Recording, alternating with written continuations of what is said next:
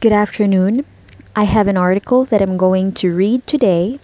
This article is from American Nurse Today, an official journal of American Nurses Association. This article is titled Early Intervention Can Prevent Behavior Escalation.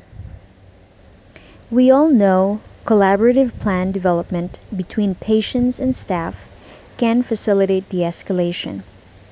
According to the Occupational Safety and Health Administration, patient violence against healthcare workers is the most frequent type of occupational violence in high risk areas of healthcare, such as emergency departments and psychiatric units. Employees in healthcare settings are 4 times more likely to be victims of violence than employees in private industry. Common consequences of workplace violence against nursing staff are negative psychological and emotional effects and the associated impact on work function. When employees fear assault, quality care delivery may be inhibited and staff emotional health may be impaired.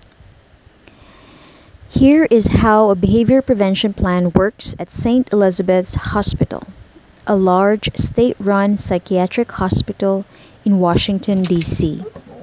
The process for the plan, which can be used in any setting where patients with serious mental illness receive care, incorporates principles and strategies from several sources. The important strategy is collaboration between the patient and the healthcare team.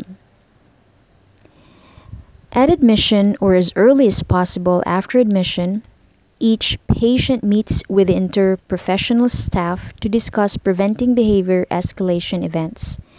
The discussion focuses on identifying the following: 1. Anxiety producing triggers. Question to be asked to the patient is, what makes you feel anxious or angry? Second, resulting behaviors. Question to be asked to the patient is, how would those around you know that you're feeling anxious or angry? Number 3, interventions that have successfully decreased unwanted behaviors in the past. Questions to be asked to the patient is, what has worked in the past to soothe and decrease your feelings of anxiety or anger? Interventions also may come from observations by the care team and what has been recorded in the patient's electronic health record. The information obtained is used to develop a plan of care that helps nurses know what to do, when to do it, and why it needs to be done before an event occurs, which increases the chance for desired outcomes, including preventing behavior escalation, improving trigger thresholds, and avoiding patient re traumatization. The plan, along with the patient's answers to the questions, is included in the electronic health record and shared with staff caring for the patient so they are prepared to respond quickly to behavior escalation. Knowing each patient's self identified plan of care allows the nursing staff to identify triggers that promote aggression. The earlier a trigger is identified, the sooner attention can be brought to specific patient's behavior. Plan success requires easy accessibility. If an organization uses an electronic health record, computers must be strategically located for quick access, and the plan within the record should be easy to find. Staff education about how to use a behavior plan and ensuring they're familiar with the contents of each patient's plan.